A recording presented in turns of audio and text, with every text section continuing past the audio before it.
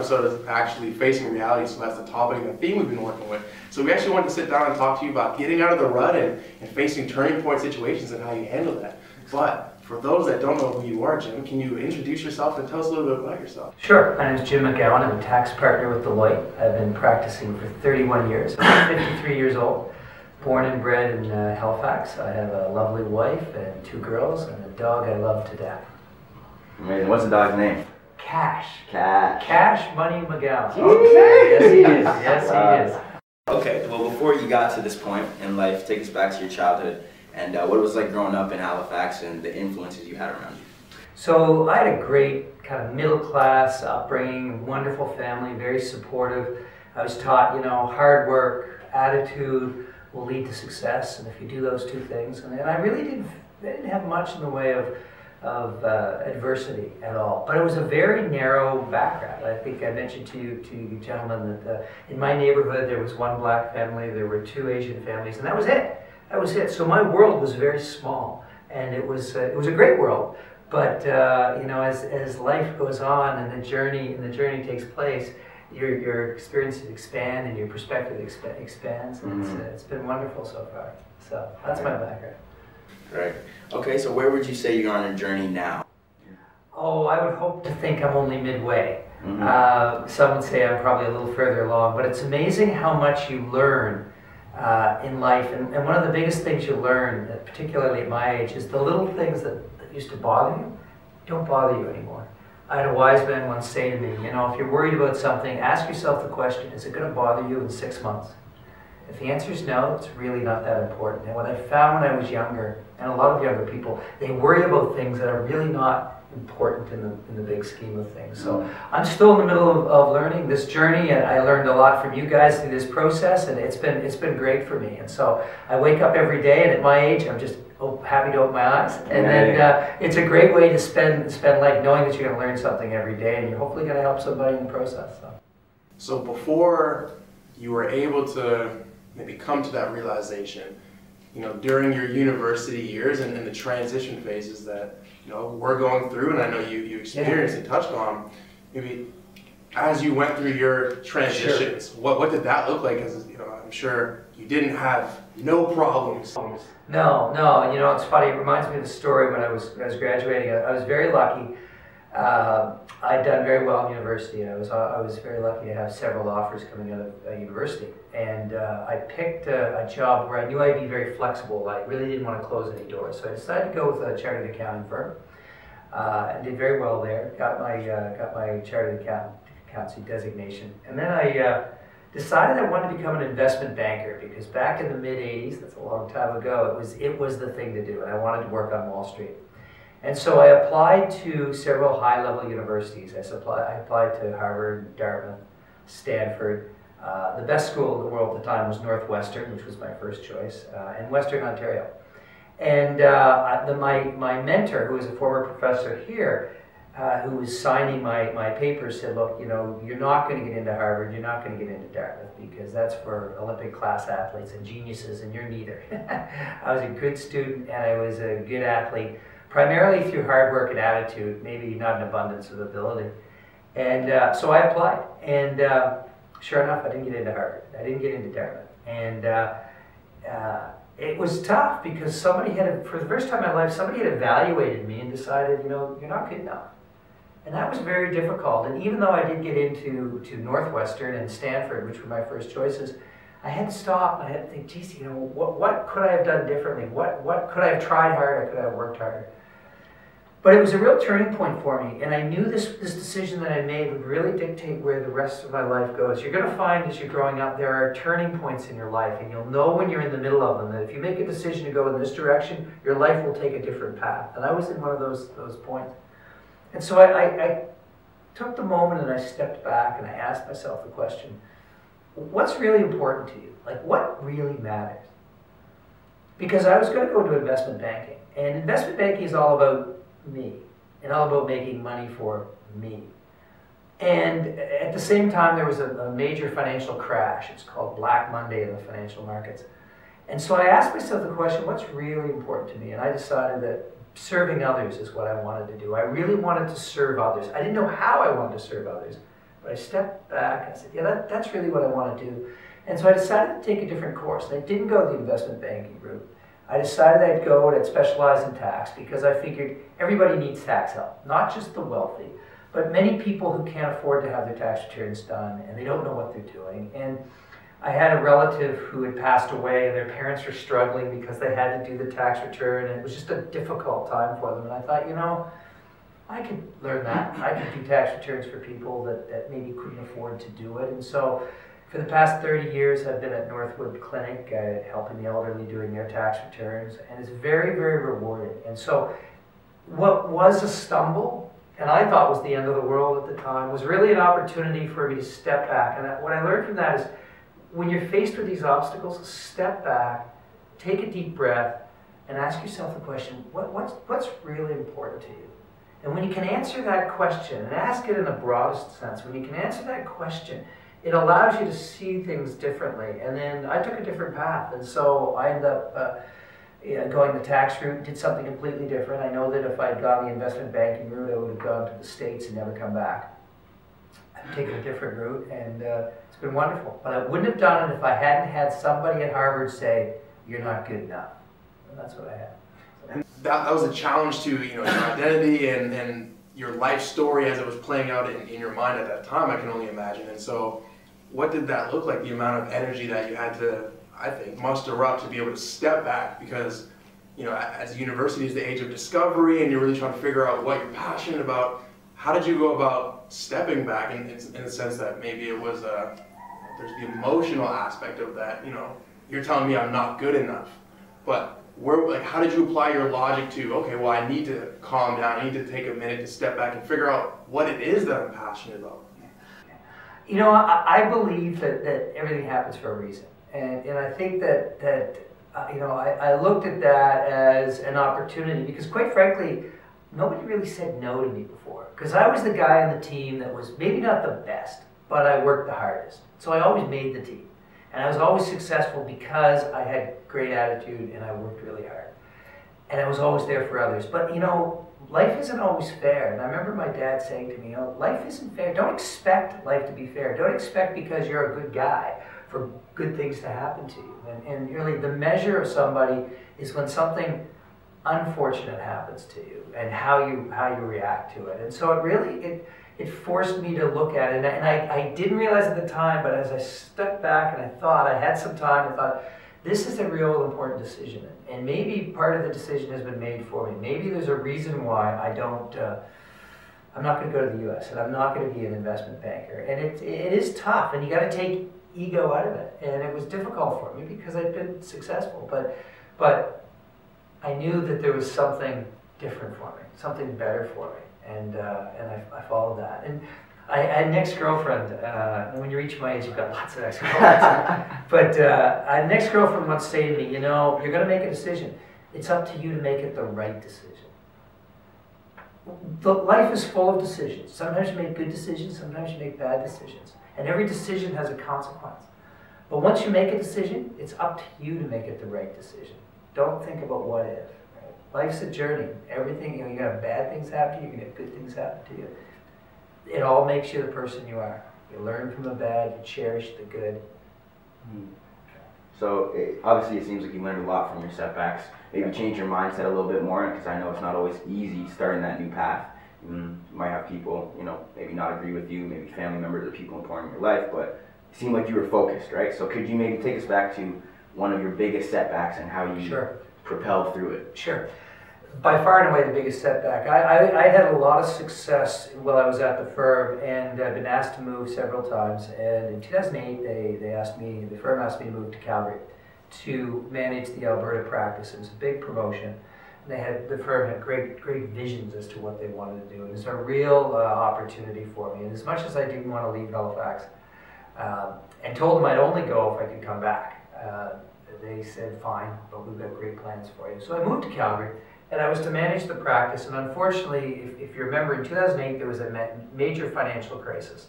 Lehman Brothers crashed, the markets had crashed, there's a real credit crunch, and the firm's plans changed, and their plans for me changed. And so many of the promises that were made to me weren't kept, and it upset you know, I was really getting the short end of the stick, if you will. And I spent a lot of time raging against the machine. This is unfair. This has happened to me. I had great plans, and you're not allowing me to do things. And I really felt like I had my hands tied. Did that for 2 years.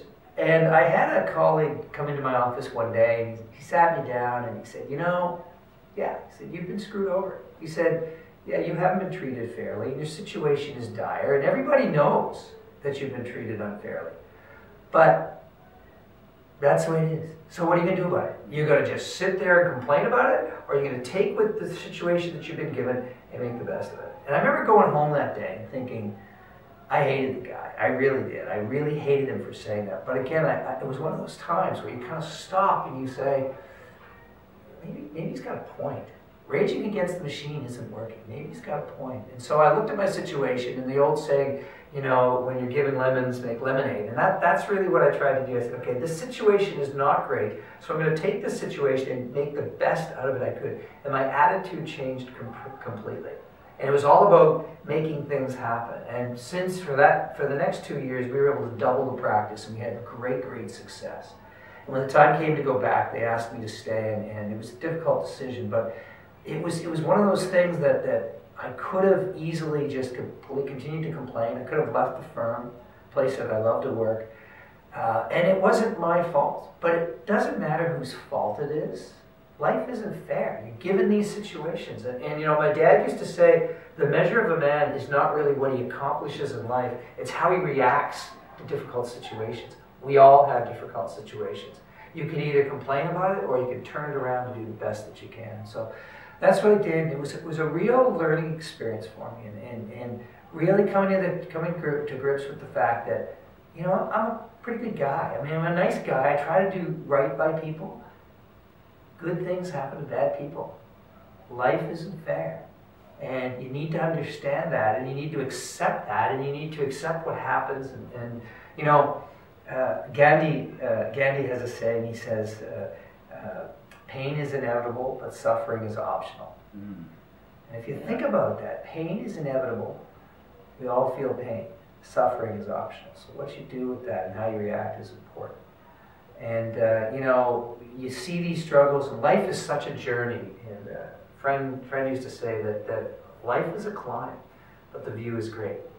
So take a look at your situation and recognize that everything that happens in life happens for a reason.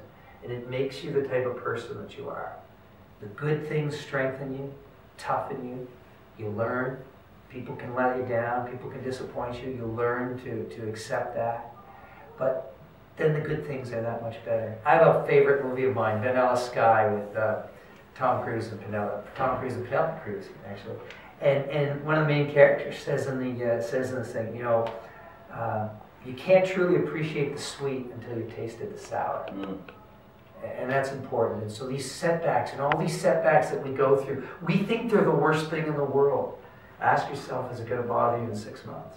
And if it's not going to bother you in 6 months, not a big deal. And you'll look back and you'll say, hey, I learned a lot from that. And I'm a different person. Most likely a better person as a result. So, obviously, from the time you were a young age, your dad taught you that attitude is everything. So kind of leading up to how you respond to certain situations and certain setbacks will ultimately determine the outcome. Yeah. Right? So do you have anything, maybe your values or anything else that keeps you grounded in times where you're facing difficult situations to kind of refocus you put your focus, on how you're going to react, how you're going to go about it, if you know what I'm trying to say. That's a great question. There's two things. I have great faith. I believe in the Lord. I have great faith. And I believe that He will take care of me. Mm. Not everybody does. But what people don't remember, particularly people blessed enough to live here, we are so lucky. We have so many gifts that we don't appreciate. And I often say to my wife, who worries about everything, you know, and I'll say it to you guys, these are the good old days. And think about that for a second. Everybody uses that phrase and they talk about the past. You think about your situation.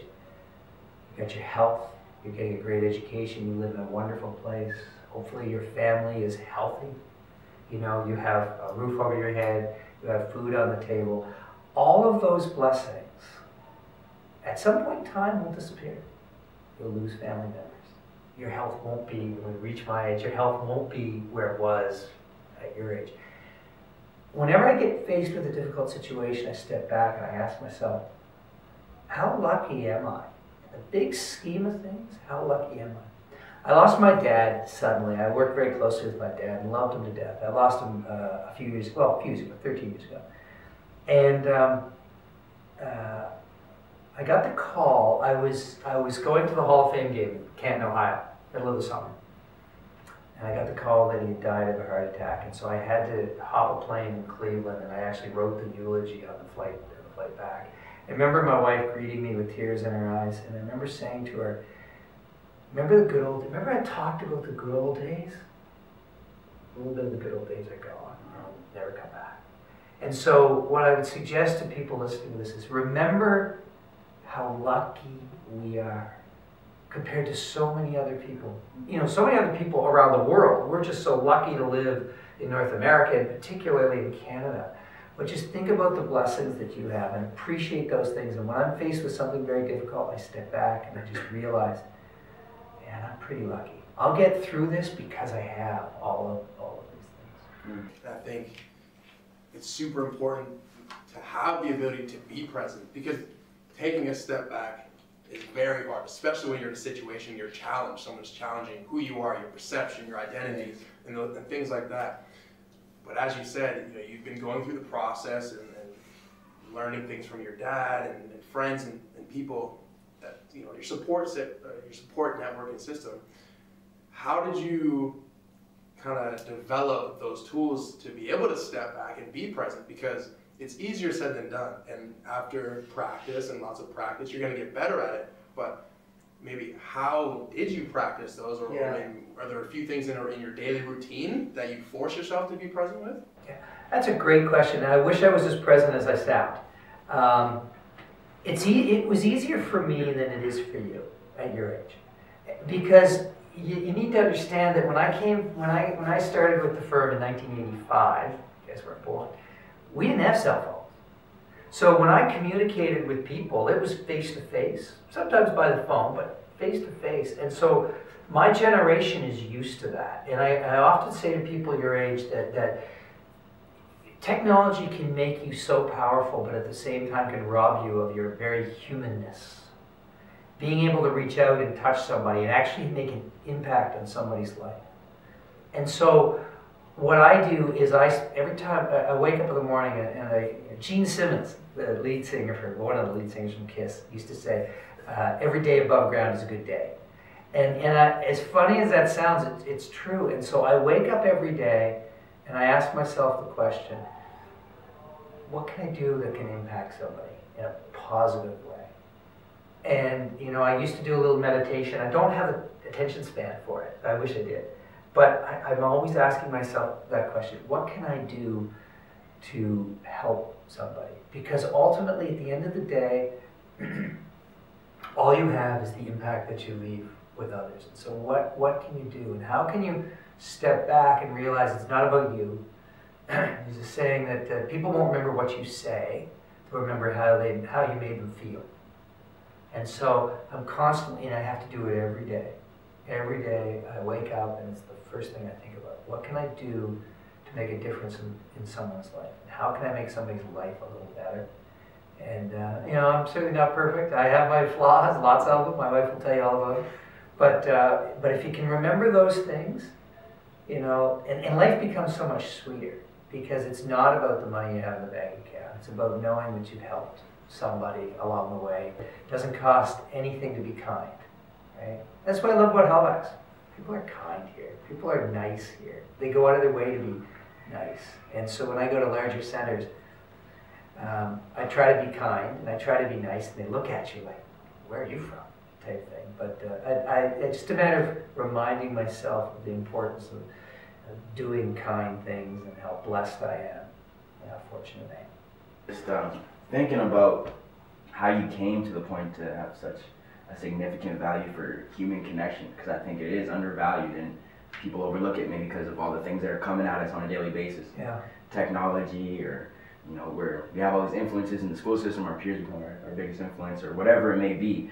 So was it from your upbringing, or is it from your values that, or your perspective on life, that you have that value for creating a human connection, improving someone's life every day you wake up? So I'm a reasonably smart guy, but I'm not a genius. I'm not a genius. My wife will tell you that. In fact, she's often said, I'm smarter than you are. Life is not about being the smartest guy in the room. It's not about being the most hardworking, although both of those things are helpful. Life is about making a connection with somebody so that they genuinely like you, that they genuinely want to follow you. If you're a leader, you want people to follow you. So the human connection becomes important. And because I wasn't the smartest guy in the room, or maybe the hardest working, I was pretty smart now, I worked hard. But I also knew that if you can make a connection with somebody, if you can actually look at somebody and connect with them, it'll make all the difference in the world, because you'll make them feel like they're the only person in the room. And at the end of the day, and this is the challenge that you guys face at your age, is that you have so much technology. I wasn't burdened with this technology. I had no choice. I would go into a room and I would have to carry on a conversation. I'd have to understand what made them tick and what was important to them. That was my only form of communication, so I wasn't burdened with what you had. But I would say that with all of the forms of communication you have, those individuals in your generation who learn to make that connection, who actually learn to connect with people, they will rise to the top far more quickly than my generation, because you will stand out like a sore thumb. You will be so unique.